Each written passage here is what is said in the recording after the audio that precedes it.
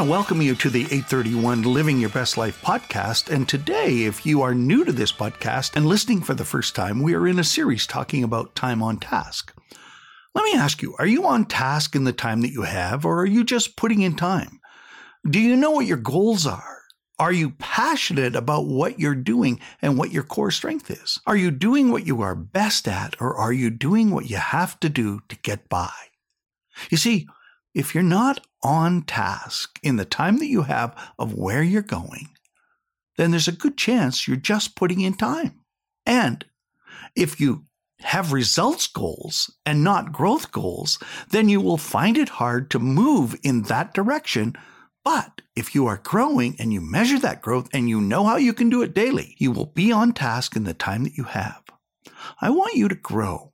I want you to see how far you can reach for and obtain your full potential and not end up in a prison of your own making. I'm Jungle Jim Hunter, and you're listening to 831 Living Your Best Life, where we inspire participation, communicate precision, and empower performers to podium. And we hope you'll tell everyone you meet and know to go to their favorite podcast provider or junglejimhunter.com or YouTube and subscribe, download, listen to this podcast. Let us know what you feel about it, rate and review us, and become an 831er. Somebody that lives their best life because we inspired you through this podcast to live your best life. Well, I was going to be a hockey player growing up in Saskatchewan on a dairy farm until June 21st, 1963, just after my 10th birthday. And I made a decision to try something that had danger written all over it and smashed my head on 2 steel bars on a cement floor and ended up in a coma. Recovery took months, and during that time I spent most of the time alone thinking about what I was going to do with my life after I got out of this hospital. Once healed, I was introduced to alpine skiing because Dad thought it was a good idea that we went and did something recreationally. I lived on the prairies. There were no mountains. But I told my dad I was going to be an Olympic alpine ski racer. And 6 years, 10 months later, I was in the 11th Olympic Winter Games in Sapporo, Japan at 18 and was the bronze medalist at the 3rd best alpine skier in the world. Now, I don't know about you, but that's amazing to know that I came from where it's flat as a table and there were no mountains. I wondered if the same principles worked in the workplace after my ski racing career, and they did. Then I started helping families, leaders, and companies, and it changed them. I coached kids, and they exceeded their goals. And we talked about having the right goals, being on task in the time that you have so that you could build a solid foundation to grow from. We talked about how to protect yourself by being the gatekeeper to what influences you and gets you into your system. And then today we'll talk about what hinders us and trips us up along the path. Now, most of you don't know this, but about 70% of your foundation of mental, emotional, and spiritual development happens by the age of 7.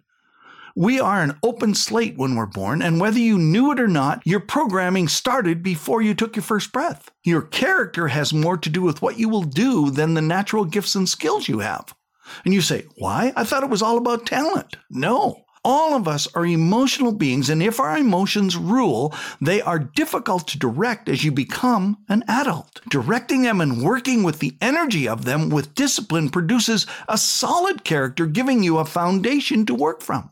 Removing the barriers that keep us from growing has to be protected from the inside out and from the outside in. My lessons came from the first 2 of the 831 people that helped me grow, which this podcast is all about, and those were my parents. Dad never stopped teaching me because I was an out-of-control emotional boy after the accident. I couldn't do what I used to do, and it was just producing anger and frustration all the time. Dad helped me with my anger and frustration because I wasn't the same after the accident, and so he was committed to helping me. What was easy was now hard. I had to relearn everything. The focus was teaching me self-control rather than emotional outbursts, which I used to throw every day. He did it by having me work on the farm with him side by side and teaching me lessons with everything that we did for life. Today we talk about attacks from the outside to the inside. We walked the fields and weeds grew everywhere. Seeds blew in, are carried in, and are brought in to good clean fields where crops grow to feed us. Weeds in the form of habits you developed are carried into your life by other people, things you see, things that are caught, not taught. They have a head start unless you are taught good habits. You don't have to plant them. Kids don't have to be taught to say no or mine or that's mine, give it to me, and take it from someone else. Bad habits are built in you, and they have to be taught good ones. You have to be taught good ones. We teach you to change almost every word that goes with the word self, or what goes with you. We'll have an emotional habit that can control you, and we need to teach you how to control it. Weeds get rooted before the seed is even sown. Your bad habits get rooted and are hard to change if you're not taught good ones. Weeds steal moisture and nutrients the crop needs. Weeds are bad habits and persuade your character to be choked off positive traits for facing challenges. Weeds grow faster, so they are ahead of the crop. Bad habits are established because they do get the head start, and more is caught than is taught in the early stages, so the parent has to be the weed controller. Weeds take over and choke the good seed off from what it needs because they mature quicker. Bad habits are established quickly and hard to change after they mature. Weed seeds mature and blow across the field and are spread by the combine and equipment because they become part of the harvest of the good grain. Habits established spread to every aspect of your growth, and because time measures change, the harder it is to change them. Who you are is most visible in the first 7 years, just like the weeds are most visible in that first week. Self-issues are revealed from the first moment a child says no. Once established, it gets harder and harder to remove and change. Our self-talk, self-image, self-worth is visible. Parents can see it, but often dismiss it as cute. We can't imagine trying to teach a young child good habits because it means we have to confront them and say no to them. Most people don't like doing that. No one likes it. No person likes to be told no. As a parent, if you don't learn to confront with retraining habits, well, they will be established and you will be dealing with it and tougher plants in every area of their lives the rest of their life. When you deal with the weeds, the crop suffers temporarily, then rebounds better than ever. When you deal with habits, the longer it has been allowed to grow, more painful work has to be done. Weeds are an unwanted plant. Habits can ruin a person's potential. Weeds become resistant and harder to get rid of. Habits are the same. You see, habits are easy to see in your life. What are your habits? You know how you know? Your first response to each emotional situation. You get cut off in traffic, what do you do? Someone steps in front of you in line, what do you do? Someone gets a raise and you don't, what do you do? Someone does anything that bothers you emotionally, what do you do? What's your first response? By the time you become an adult, you say things like that all the time. That's just the way I am becomes the common retort. Most don't realize their habits are driving them through their life. Opportunity to live a better life is out of reach because their habits are taking them where they want to go. Leaders are looking for people with great first responses. Being late for work starts with not coming when you are called. Being behind in your work starts with not doing what you are asked to do the first time. Reaction to being asked to do something starts with, do I have to? As a child.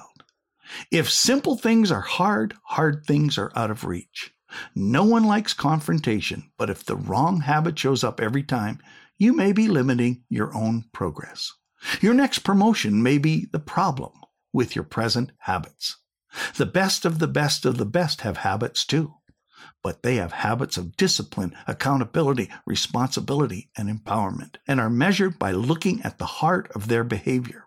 Son, my dad would say, we better get this field sprayed before the weeds take over. One day in the fall, Dad stopped the combine and told me to go pick the Russian thistle plants that we missed when spraying. I had to wear gloves and came out after pulling these Russian thistles, covered in cuts and bruises and blood. I tried to lift out about a half dozen plants, and then Dad said, "Come here." I stood at the top of the combine and looked from the deck. I was covered with little cuts, bleeding on my arms and legs, and Dad said, "Look at the crop." It was ruined from tramping it down, trying to pull out the weeds. "Son," he said, "this is what it's like to let habits grow and mature instead of great crops. I hope you'll have grown and will be living your best life and will have gotten rid of the weeds in your life the next time we meet. Thank you for listening. My quote for the day: if you get dandelions, who gets dandelions next?